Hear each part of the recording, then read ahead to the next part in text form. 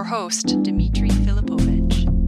Welcome to the Hockey PDOcast. My name is Dmitry Filipovich, and joining me to close out the week in style is my good buddy Harman Dial. Harman, what's going on, man?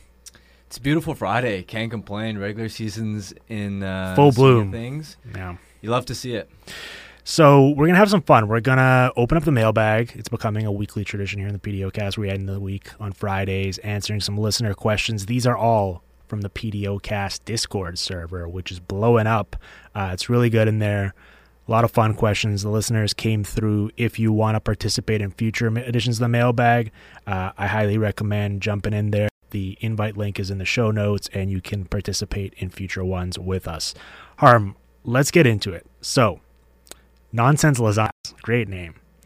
There seem to be a few teams that consistently outperform their public analytics, while we hear whispers that the private models look on them much more favorably. Is there anything that those of us who don't have access to these private analytics can do to bridge the gap in understanding beyond just waiting a few years for patterns to emerge? Yeah, so a couple things. I think right off the bat, Corey Schneider's tracking data is immensely valuable. I lean on it a ton. He has it on Patreon, and it's packaged in a nice Excel sheet. And the main thing that he's able to track, which isn't captured in public models, is passing data. And that's where I remember the St. Louis Blues, for example, in 2021-22, they were this team that had a really high percentage. Public metrics didn't necessarily love them, and yet you would look at some of Corey's tracking data, and it's like, okay, the Blues are right near the top of the league in terms of how many high-danger passes they make. And again, the public shot location data we have right now is just shot location. It doesn't account for, was there a cross-seam pass that made the goalie move from side to side, which obviously significantly enhances the danger of that type of scoring chance. So that's what I tend to lean on a lot, in addition to, like, if you think there is a team that fits that profile, I don't think there are a ton of them, but when they do crop up, honestly, watching them makes a sort of big sort of difference as well, because sometimes you'll walk away from watching a team and go, all right, they may not have been the best at controlling shot volume there, or XG model may not have loved them over this stretch, but maybe they create a lot off the rush, or there's something there that maybe you pick up just watching them. Yeah, I think the how in terms of like the playing style and how they're coming across their numbers is really important, and that does a great job in illuminating. I think we've done a pretty good job so far of understanding what works and what doesn't in today's game, right? I think we generally have a pretty good idea of what sustainable offense looks like, what you have to do to actually generate threatening looks, and what doesn't, right? And kind of like accumulating point shots and sort of just fluffing your numbers that way might look good on the stat sheet, but doesn't necessarily actually correlate to creating goals, right? And Nonsense Lasagna here also cited that Blues team, which you're referencing. Also included the Rangers, which I feel like is a team that for a couple of years now, even with different coaches, different players coming in and out, is a team that constantly doesn't necessarily look great by the 5-on-5 metrics, right? Like you look even this year, and despite the fact they have one of the best records in the league, I think they're around like a 48% 5-on-5 expected goal share team or something, which is kind of in line with what they've been for a while now. And for me, I think we have enough evidence now to inform us that that doesn't really mean that much, right? Just because of the talent they have from a skater department and the goaltending when Shesterkin's healthy, that 48% for them is not necessarily the same as 48% for a team with significantly less of that specific type of talent. Yeah, they're so uniquely built in terms of that power play being an absolute weapon. And like you mentioned, one of the best goalies in the world. It's a unique combination that few teams can sort of match. And again, I'll just say this. Sometimes I feel like I don't mean to be the guy that's like, oh, watch the games, guys, because I'm sure everyone does. But I found that immensely valuable because, for instance, I've watched a lot of the Oilers in the early going, and I think if you hadn't watched them, it'd be really, let's say, point at some of their dominant XG numbers. It'd be like, wow, look at how great they're playing, and they're going to regress positively. And there is an element of that, absolutely. They've been pretty unlucky offensively, but on the defensive end, you can watch them and go, boy, this is a disastrous team off the rush, and I don't think an expected goals model is doing it justice in terms of how poorly they're playing. They're sort of like lack of structure defending that rush. They're getting exposed in that department, and it's like you can sort of piece together and have a much clearer picture, I think, when you can sort of combine what you see with the numbers. Well, and a lot of like an expected goals metric is kind of, it's good for the aggregate, I guess, right? It kind of accumulates over time. But in these like isolated events like that you're talking about, where there's just like massive spikes in terms of what you're either creating or giving up, it probably won't be accurately reflected because it might just look like another event in the grand scheme of things. But in reality, in that specific game, it obviously was much more like impactful than that, right? I think part of what complicates this is that there's the whole public versus private models debate, but then there's private versus private as well, because if you compare a lot of these different companies, they're also going to have wildly different stuff, right? Like I take the goalie metrics, for example. Sportlogic's data looks much different than Evolving Hockey's.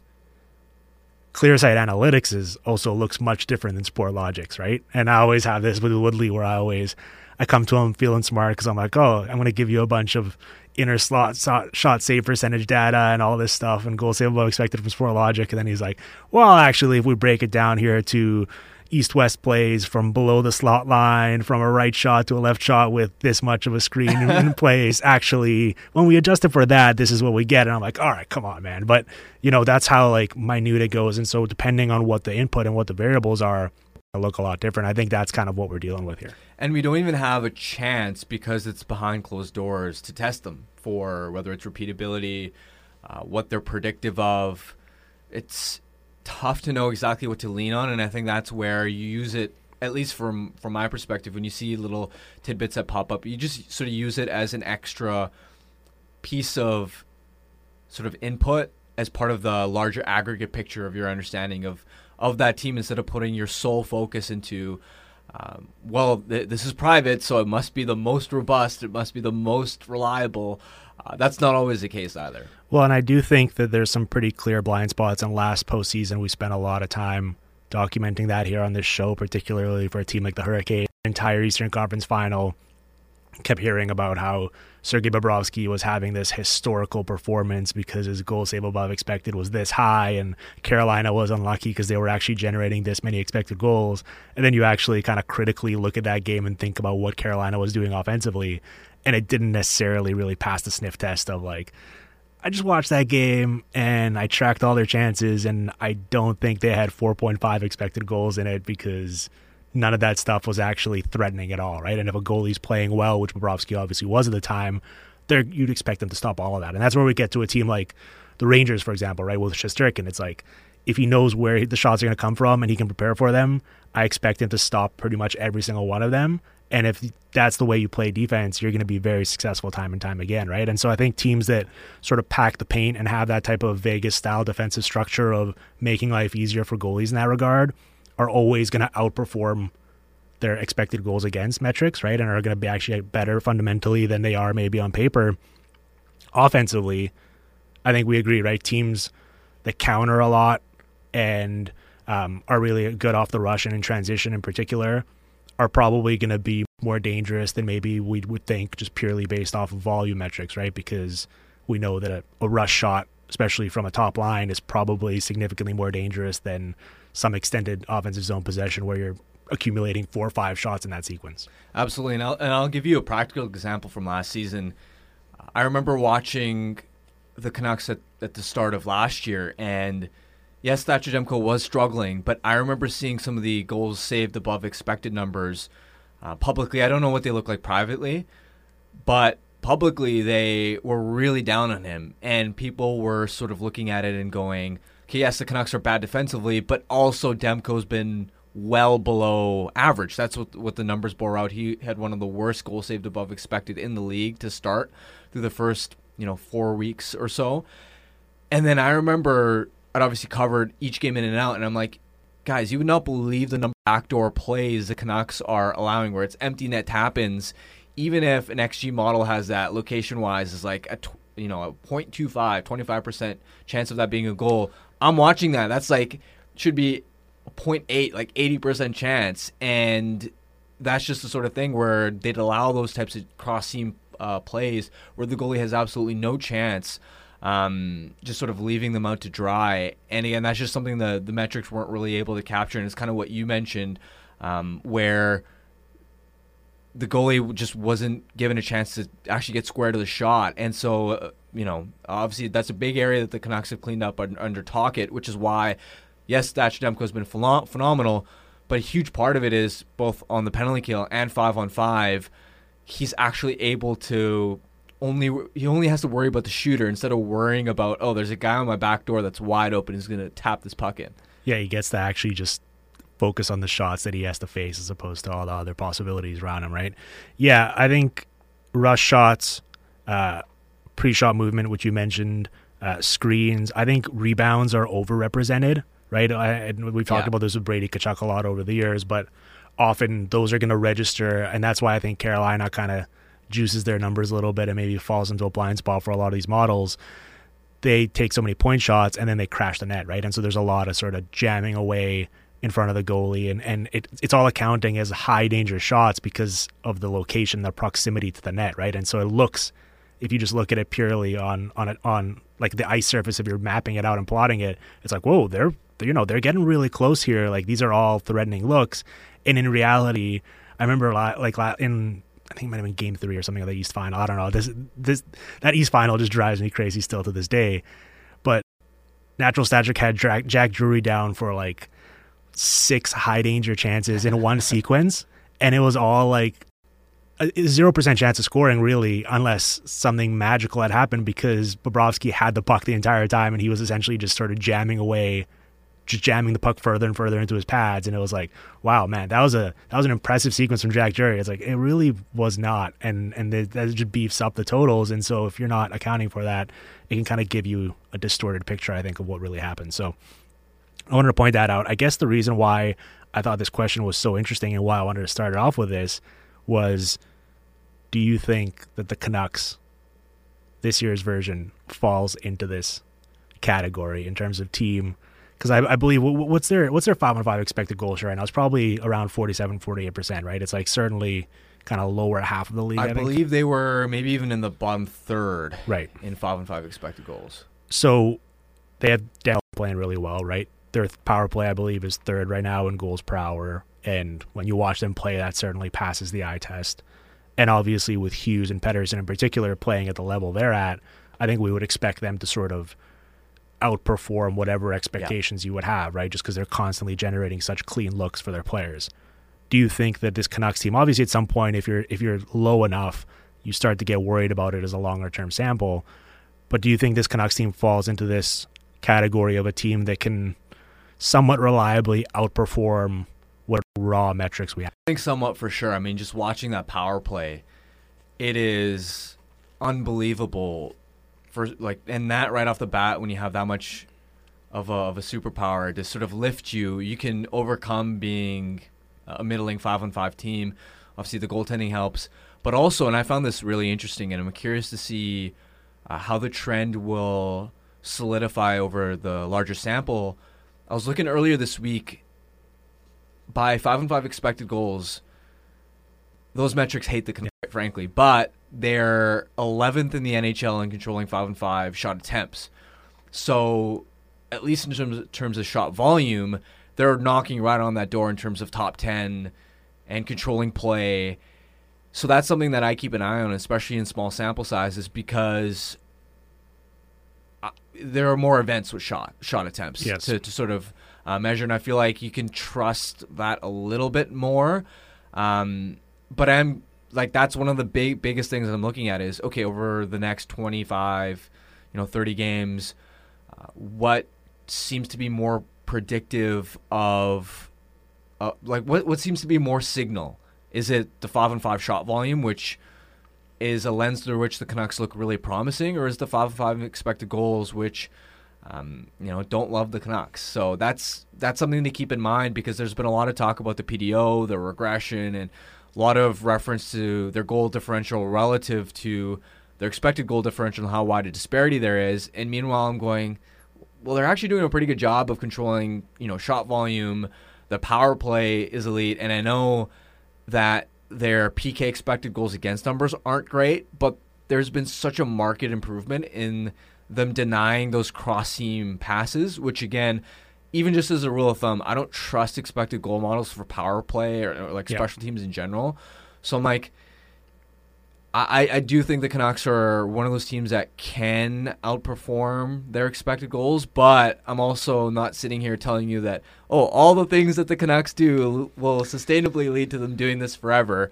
There's a middle ground. I expect them to sort of fall back down to earth, but there are legitimate signs of substance too. I don't just think this has been a fluky run. Yeah, I'd be curious to see what the expected goal number was for Elias Pettersson's goal in Calgary last night, where it was on the power play, right? And JT Miller is coming downhill in that typical fashion he does, and instead of ripping the wrister, which we've come to expect from him, he passes it kind of cross ice, and Pettersson is pretty far away, right? I don't think that, like, geographically speaking, he was in a high danger area, but Jacob Markstrom had absolutely no idea what was going to happen or where the puck was, and was completely out of position, and so it was essentially a tap in just from really far out. And so I imagine that probably didn't register as a very high danger opportunity, when in reality it was about 100% success rate. I'm curious to see what's going to happen. I was on our pal Drance's show, Canucks Talk, here, and first off, all of this conversation locally about PDO has been great for raising brand awareness for my show, and it's been a free marketing opportunity for me. But we were talking about this, and I think it's an astute point to make, that in any given game, the team seems to have so many outs for getting the job done and either staying in the game or winning, right? The power play, Demko's performance, and then 5-on-5 as long as they're not getting trampled, right? It's like any one of those things over the course of any given game can be enough. Now, over a full season or in a playoff series, it becomes a bit of a different conversation, but I assume most nights one of those things, or just Hughes or Pettersson just having like a super drag the team along with, will probably happen on most nights, and that'll give them at least a chance to be competitive. And so I think that's pretty good, right? That just instantly baseline, whereas a lot of these other teams, if everything's not going their way, they just won't have a chance to beat you because their margin for error is so small and they need so many things to happen. Especially because the parameters of their defensive play, their defensive floor has risen significantly since Rick Tocchet has taken over. I mean, I remember through the first 50 games under Boudreau watching this team defend. It was a total nightmare. It's what I was mentioning earlier when I own goal saved above expected. The number of odd man rushes this team would bleed. They legitimately looked like the early season Oilers for that entire 50 games or so until Tocchet came over. And since then, the Canucks have been so much more disciplined about cutting down on those dangerous offensive entry attempts, the ones where you're trying to thread the needle on an east-west pass that gets picked off. And as a result, they're surrendering so many fewer odd man rushes against, and it's gone from them being one of the worst teams in the league to that. And now I don't have, obviously, the stats in front of me, but I would guess they're probably around league average in that department now, which, again, when you have one of the best goaltenders in the world right now, that helps you a ton. So when you raise your defense and you have the weapons you mentioned, all those different ways of being able to sort of win a game, it sort of makes sense why they've picked up a lot of wins and have looked like a good hockey team. Well, and another point on regression is I think there's a bit of a misconception, and since it is a hot topic, I just thought it was important. Like, they're right now playing at 120 point pace or something, which is obviously ridiculous, right? I don't think even the biggest fan of this team should necessarily expect that, although maybe some might. But if you expect, like, let's say you think their true talent level is like 95-ish points, which is still a good team, right? Obviously not what they play at now, but I think you'd take that heading into the year. They still have 65 games left, right? They've played 17 so far. In those 65, you wouldn't necessarily expect them to perform like a team that's going to counteract what they've already done in 17 to get to 95 points. You would expect them to play like a 95-point team. So if they play like a 95-point team the rest of the way in these 65 games, that gets them to over 100 points this season, which is going to be comfortably in the playoffs. And I think that's an important thing, like, and we're going to talk more about shooting percentage here for players with the following question, and that's going to come into it as well. I think when we talk about regression, we enter it with an expectation of what the actual number should look like based on talent and our expectations of it, right? And then if it exceeds it early in the season, the regression won't necessarily mean that at the end of the year that total will come back to that initial expectation. It'll just mean that over the long haul, we'd expect the rest of their performance to look like that initial expectation. But which then you have to bake in all of the points or goals or whatever you're looking at that's already accumulated along the way. Yeah, it's like if I flip a coin and I get head 6 out of 8 times, it doesn't mean the next 8 times that I flip a coin that I'm more likely to get tails. To even it out, yeah. Exactly. It just means that the more times I flip this coin, I'm going to get closer to the baseline, and the baseline probability is 50-50. So same sort of thing when it comes to regression, and I thought you did an excellent job of framing it. Oh, well, thank you. All right, Harm, let's take our break here, and then when we come back, we've done one question so far, which is great. But we'll jam in at least a handful more here, hopefully after the break. You're listening to the Hockey PDOcast streaming on the Sportsnet Radio Network.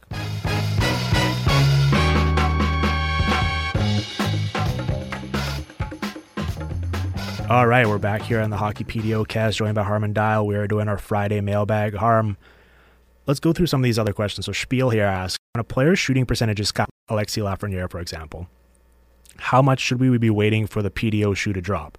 I know a 29% shooting percentage can't last, but is the alleged glow-up of a guy like Lafreniere real, or is it a shooting percentage bender induced by psycho mode Artemi Panarin, which is a great description of how Artemi Panarin has played so far this year.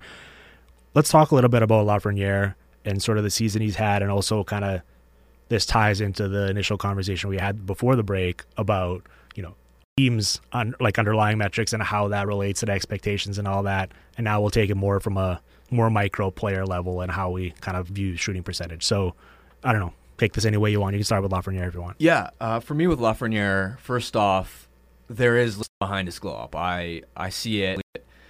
There's sort of two things to keep in mind with Lafreniere in terms of your future expectations. First, when a guy does not play first unit power play, it is so hard for them to put up huge counting stats. It's tough to be, like a 60-plus point player. So that's important to sort of keep in mind, right? Because Lafreniere's got 7 goals and 11 points in 14 games while barely getting any power play time. That's incredible. And I don't think that you can maintain a 41-goal, 64-point pace unless there's a significant boost in power play opportunity. And that's not on Lafreniere at all, right? So I think opportunity is sort of one thing to keep in mind as you sort of think about what could Lafreniere's goal and point totals look at the end of this season. The other thing is that when we have these small samples, right? Let's say you remove 2 of Lafreniere's goals, right? He has 5 goals now. He'd still be clipping at a 29-goal, 52-point pace, which, again, is incredible given his lack of power play time. And now, all of a sudden, you move those 2 goals, and his shooting percentage is down to 20.8%. Right. Which is still high, but keep in mind, Lafreniere is a career 16% shooter. Plus, he's playing with Artemi Panarin, who creates so many of those high-danger passes, which you're more likely to sort of convert on.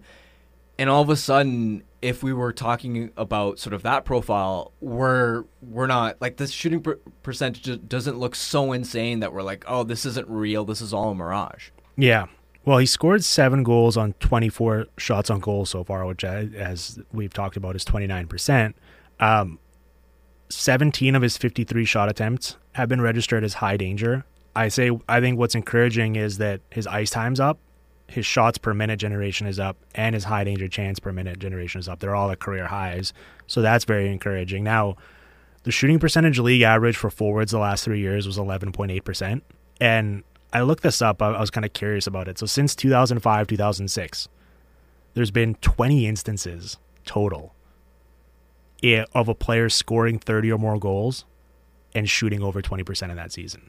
Like, it's pretty rare. Most of the time, kind of what you're talking about, it's very opportunity-based and situational-based, both from playing on the power play, but also just generating a lot of shots, right? Like, there's being efficient is great, and there's certainly players like Braden Point, who's done that, who's been on that list a couple times, or Leon Draisaitl, who are like just absolute freaks where they get good volume, but also because they're constantly shooting from like the slot and they're very talented, they're going to score on a high percentage of them.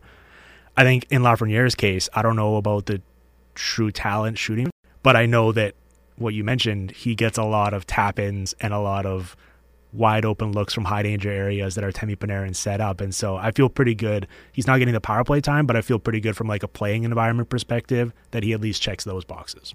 Absolutely. And that line has been so good for the Rangers. I haven't had as much a chance to follow them over the last week and a half, 2 weeks, but over the start of the season when I was able to watch them a lot more, I mean, that line with like Hedl when he was going and Panarin, I mean, they were the Rangers' best line, just consistently generating, and it was such a nice stylistic fit, right? Because you have Panarin as this ultra-gifted playmaker, Hedl as this shoot-first speedy centerman, and Lafreniere, it sort of took a lot of the burden off of him in terms of he doesn't have to be the one to drive the bus, to be creating a lot of offensive zone carries. Now his job is, okay, get in on the forecheck, win pucks back, find ways to get open in and around the net, and just be a good finisher in tight, which I think is a lot more reasonable of an ask than go out and drive your own line, be the best player on your own line. That sort of complementary role exceptionally well. And yeah, I mean, Panarin's been such a treat to watch. Yeah, Lafreniere's last game where he scored the 2 goals, the second one came with like 10 seconds left to send it to overtime, and then he scores the sick backhand goal in the shootout to win it. That was obviously a very prolific and encouraging performance. Panarin, I mean, 24 points in the year, which is obviously really good and amongst the league leaders, but especially so when you consider that the Rangers have scored 46 goals this season as a team. So he has a point on over half of their goals this year. They have 24 5-on-5 goals, the Rangers do, in 670 minutes. 12 of those, so half of them, have come in the 170 minutes that Panarin and Lafreniere have played. Wow. So you go on down the line, Panarin, only Keller has more average offensive zone possession time according to Sportlogic. I think he's 5th in the league in slot passes per game. Like, he's doing it right now. He's absolutely humming. And I think we talked about this actually last time I had you on the show, when we quickly talked about Lafreniere and this combination, and it's carried over.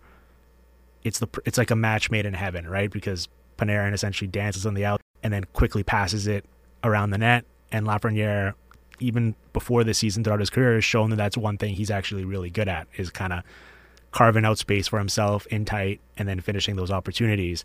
And it's just remarkable to me that seeing how good they've been together and the fact that those skills are so complementary, that David Quinn first and then Gerard Gallant after him never really tried these guys full time together. Like, I think they played like 250 minutes or something over the past 3 years total, and they're well on their way to matching that like through 20 games this season. So yeah, it's kind of sad that it took this long, but I guess it's encouraging for Lafreniere moving forward in terms of like differently, I guess, as a prospect. Both him and Byfield, the glow ups they've had this year, doing it in wildly different ways, but still finally producing much more to the level we expect from a top pick and a top prospect.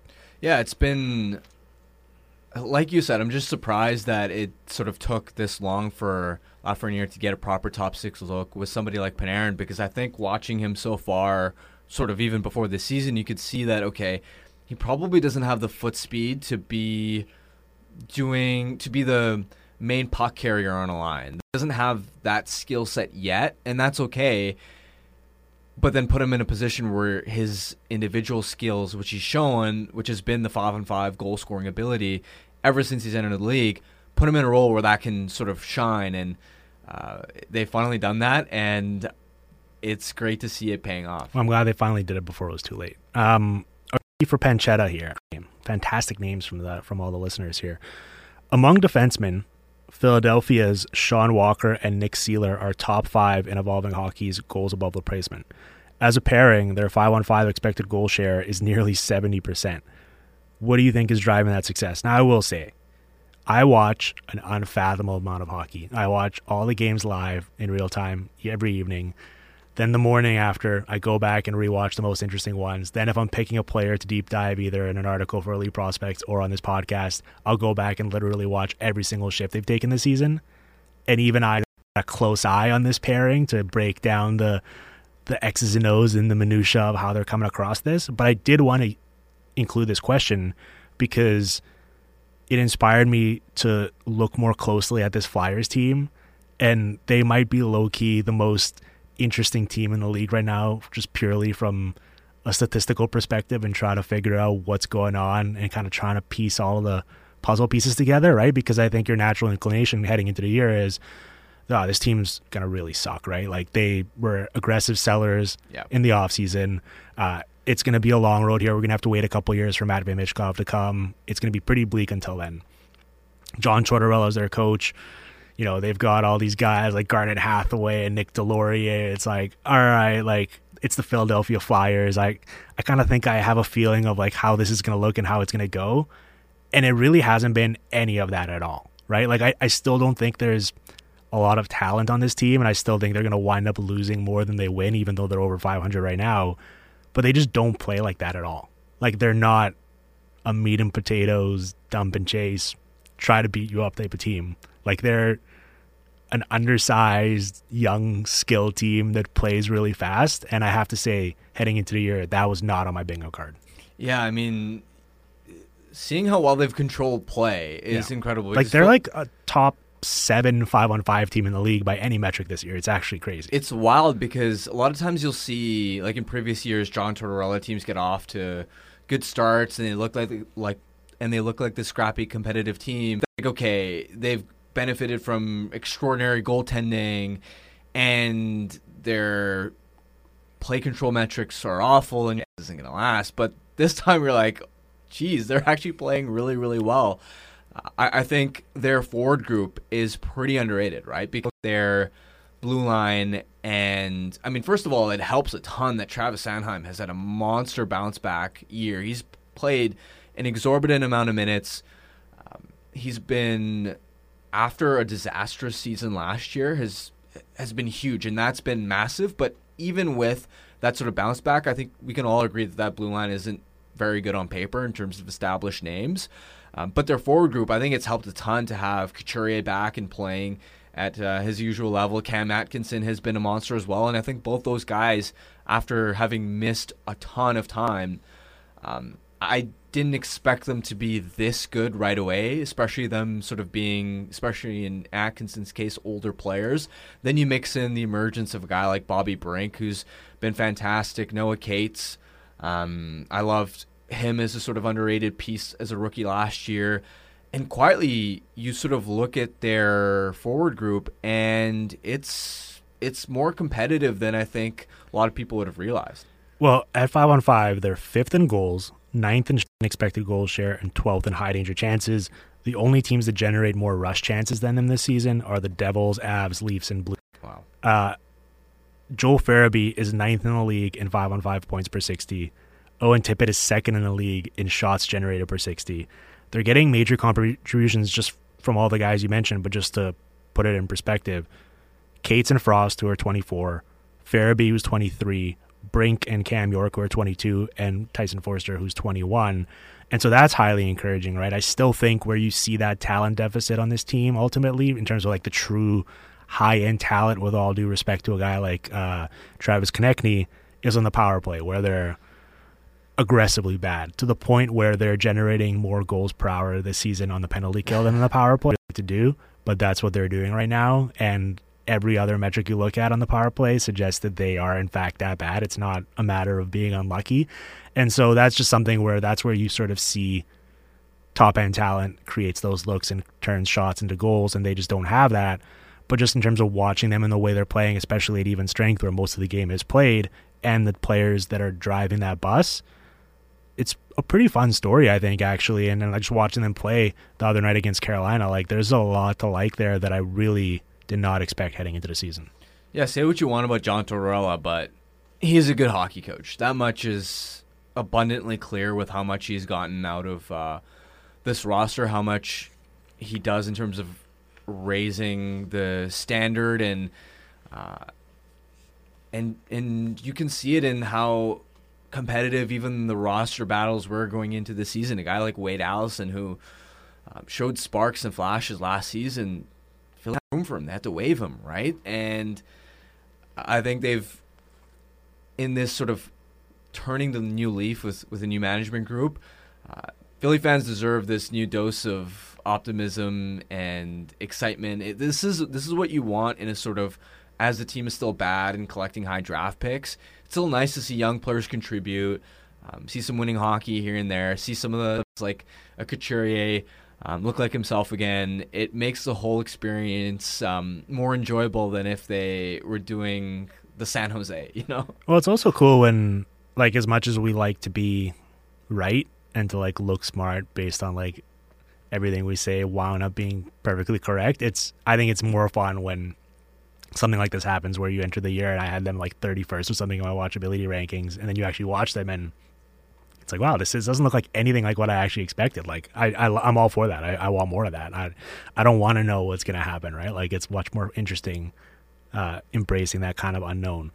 Okay, Jay Pierce asks, should the Avalanche and their fans be concerned that when they lose, they're getting blown out? Is losing by 4 or more goals the last couple times they've lost indicative of a longer-term problem? For me, no. The reason I say that is they're also blowing other teams out when they win. All right. If they were in a situation where they're getting blown out when they lose, but they're barely squeaking out 1-goal victories, then I'd be a little bit concerned. But the Avs have 8 wins this year where they've won by 3 or more goals. So there's been some absolute sort of whoppers in there as well. I mean, after losing to St. Louis 8-2, beat Seattle 5-1, and then beat the Ducks 8-2, which Anaheim's been obviously a lot better this year, so it's not as if we're stomping all over a bottom feeder. That, I think, is right away a reason for me to, not be as alarmed. And then the second thing to sort of is more not necessarily related to strictly the blowouts, but a trend that I'm curious to watch moving forward is Georgiev's workload. Because remember, this is a guy that before he got to Colorado had never been a workhorse starter. Played 62 games last season, which in today's NHL is a ton of volume. And then he's played 13 of their first 15 games, which is a 71 start pace. And keep in mind that you saw in the early part of the season, he was unbelievable, right? The Avs were so good defensively, but Georgiev was unbelievable in sort of shutting the door. And in his last 7 games, he slipped to an .850 save percentage. You can, I think, start to see a goalie who's starting to play too much. Obviously, with Francouz's injury, it's really unfortunate, and it puts them in a. But I also wonder, and I know in 3 of the 4 blowout losses Colorado has, they didn't score a goal. They got shut out. So it's not as if you're blaming him for their losses. But I also wonder if he was fresher, whether the scorelines wouldn't look as lopsided. Yeah, 4-0 to Buffalo, 4-0 to Pittsburgh, 7-0 to Vegas. I believe all 3 of those were on the road as well. Yeah. On the one hand, Georgiev, .889 save percentage, minus 7.4 goals save above expected according to Sportlogic. On the other, I think sometimes over the course of a regular season, there's just weird, inexplicable results. Like the Avs losing a game 8-2 and then winning a game 8-2, like 4 days apart, is very strange to see. But then you think about the team they lost 8-2 to, St. Louis. They follow that up, I believe, by beating Tampa Bay 5-0. And then last night they were losing 5-0 to San Jose before they scored like a late garbage time goal. And so this is the NHL regular season for you, right? The league wants to talk up parity and all that, and there's still a delineation between some of these teams, but for the most part, you're going to get wacky results over the course of a season because that's just how it works, right? And especially for a team like the Avs, where I know last year was very disappointing, and it's been they didn't win the Cup last year. They won it 2 years ago. But I think there's fair to wonder kind of what the motivation is on every single regular season night when you've already accomplished and gone to the mountaintop with a lot of these players on that team, right? I know they changed up quite a bit of their forward core this offseason, but for the most part, I think they're kind of approaching this year with a bigger picture view of like being healthy and ready to go come the playoffs. Obviously, you have to get there first, but rather than just fully emptying the tank. And so maybe in some of these nights, if you go down a couple goals, your goalie's not feeling it, and it's understandable from a human element perspective to kind of dial it back a little bit and call it a night, right? Just because you realize you're probably not going to win every single one of these games. Absolutely. It's impossible to go all out as a team in all 82 games. That's why you sort of, I think especially veteran teams, they can sort of coast it. And there are some games where, let's say a contender is playing against a team that's not very good, and you can see that they're putting in just enough to win, and they're just like, and for maybe for the first sort of half of the game, the contender looks like they're, sort of struggling or like stuck in the mud a little bit, and then they just turn it on for a 10-minute stretch, blow the game wide open, and then they go back to sort of just sort of cruise control mode, and then win the game. And what it is, because it is such a grind when you're a team that not only has to play those 82 games, but you're also planning and hoping for a long postseason run. The wear and tear, especially with the travel, is a ton. Especially when you're a team like the Avs, where despite the fact they added so many new people, still has such an immense burden on their top players. Yeah. Right? Where I think it's really important, and probably especially so for a guy like Nathan McKinnon, who probably has no desire to actually ever access that off switch, right? And goes full blast every single time he's on the ice. I imagine there's from a management perspective, there's a bit of trying to sort of walk that fine line between the two. I just think seeing that performance, like you mentioned, that 5-1 win in Seattle the other night, where they're up 2-1 heading into the third period, and they just turn it on, and I believe the Kraken had one shot on goal in that entire third period, and they just swarmed them and didn't give them anything and scored 3 goals themselves to put that one away. They can still hit that gear, and I think that's what you want to see, that you can kind of reach back and still hit that fastball on the radar gun, right? And I think they still have that in them. Now, I don't know, what do you think about the secondary scoring and kind of all the moves they made this offseason to try and make life easier on those top players? Because I think like someone like Ross Colton, he's been very encouraging, and seeing him playing with Logan O'Connor, they've been really good with their speed element. But there's still, I think, room for improvement, to put it nicely, in terms of some of the players they brought in to help them, so that when the top guys aren't producing, they still have a chance to score enough to win. Yeah, I'd like to see them by the deadline sort of add a piece or two to sort of fit into the bottom six and give them a little bit more scoring. Drouin hasn't exactly panned out the way they would have hoped, and when you look at the year that they did win the Cup, it was such a luxury.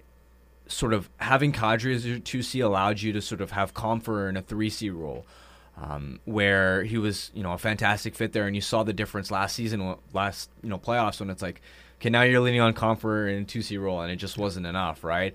And also sort of in that year, being able to use a guy like Burakovsky in a third-line role, what a luxury that was. And of course, this is part of what the NHL wants in the cap world, right? Which is McKinnon, when he signs his extension, his cap it's almost double, which means you don't have as much to sort of spend.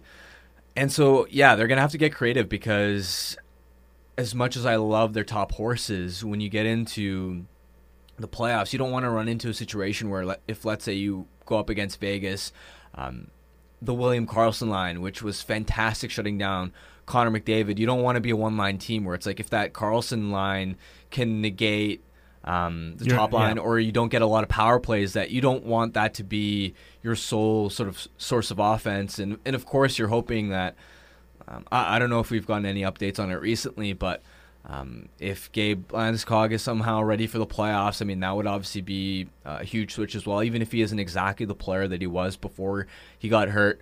That's another thing that you're sort of keeping an eye on in terms of storyline. Yeah, we'll see on that. But yeah, I mean, like, their team defensive metrics are really good. I think it's a strong team. I think I'm not too worried about the kind of throwaway performances here or there. Yeah. I think for the most part in the aggregate, it's been pretty encouraging so far.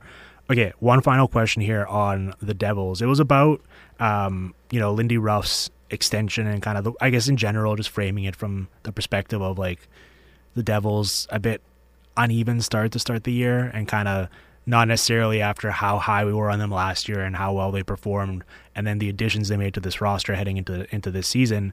I think everyone was just expecting him to take another step, right? And obviously not having Nico Hischier there for half the games so far, and Jack Hughes, who sounds like he's coming back this weekend, but he's missed the past 5 games. So it's tough to like evaluate their season-long performance when you kind of bake that in. But what do we kind of make of the Devils and their performance so far, and the fact that they haven't necessarily performed the exact getting in? I'm not concerned because, as you mentioned, in the regular season, especially these small sample sizes, weird things sort of happen. I mean, I can't even recall how many times a team has gotten off to a middling start, because let's be honest, they're 8-6-1. It's not a good start, but it's fine. It's not as if they're scuffling and looking like a tire fire like the Oilers, for example. This happens, especially when you mix in injuries. You have the unexpected sort of slowdown of a guy like Dawson Mercer. Plus, you're integrating so many different pieces on your roster because of the turnover, right? Like, you lost Graves, you lost Severson. You're integrating Luke Hughes, who's a rookie.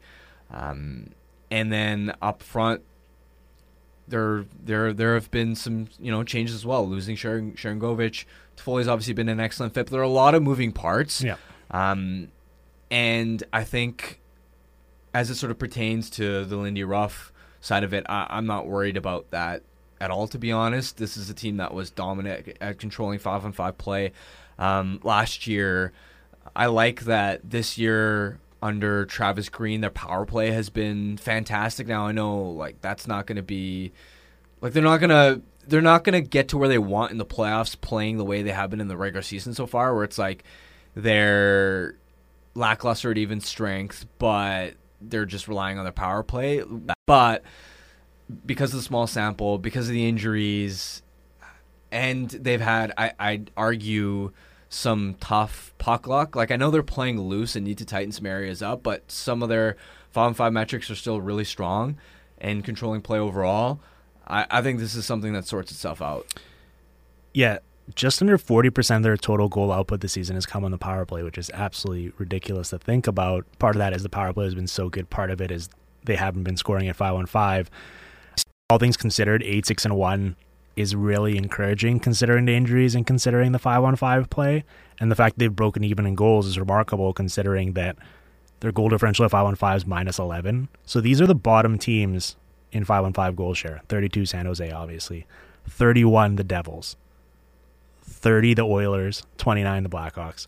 28 Kraken. 27 Lightning. I mean, we're only, 15 games into the year for most of these teams, but that is still pretty stunning to consider. Now, they're 27th in 5-on-5 goals pretty much entirely, I think, because they're shooting 6.7% as a team, which, given the talent in place, even with the injuries, isn't something we should expect moving forward. And I don't think that's a reasonable expectation for them. So, they're going to start scoring more, and once that happens, sure, the goaltending needs to be better. Sure, they need to tighten it up defensively. I just think there's going to be some natural regression here, and once that happens, a lot of these concerns or whatever we have will be just organically alleviated, right? So 100%. I think there's that. I do think there's a couple easy fixes for Lindy Ruff. I think they need to play Alexander Holtz more. They've started to out of necessity the past couple of games, but there were some games where he was playing like 5 or 6 5-on-5 minutes per game, and that was not good enough. No more Brendan Smith, please. Just yeah, I know. The with or without and with or without you stats are can be tricky sometimes, but I implore you to look up Luke Hughes' with or without you stats with Brendan Smith. Like, his expected goal share goes from like 30 to 70 with and without him. You just need to free Do him they up. have other options right now? I don't know. They can sign you to a 10-day contract. I don't know. I'm sure they could figure something out. Yeah. I don't think Brendan Smith is going to be the answer. I think they need to move away from that and then just get healthy. Those are my 3 suggestions for them, and I think they're all pretty doable. Yeah. And so I still think it's reasonable to be high on this team. Okay, Harm, let's get out of here. I'll let you quickly plug some stuff on the way out. Let the listeners know where they can check you out and what you got going on. Yeah, you guys can check me out on Twitter, Harmondale2. I obviously write for The Athletic. I've got a Canucks podcast called Canucks Conversation. And next week, I'm excited. Me and Dom are going to be linking up on a piece looking at the best and worst drafting teams since 2007. So we're deep into the spreadsheets, breaking down the data. Excited to put that together. Yeah.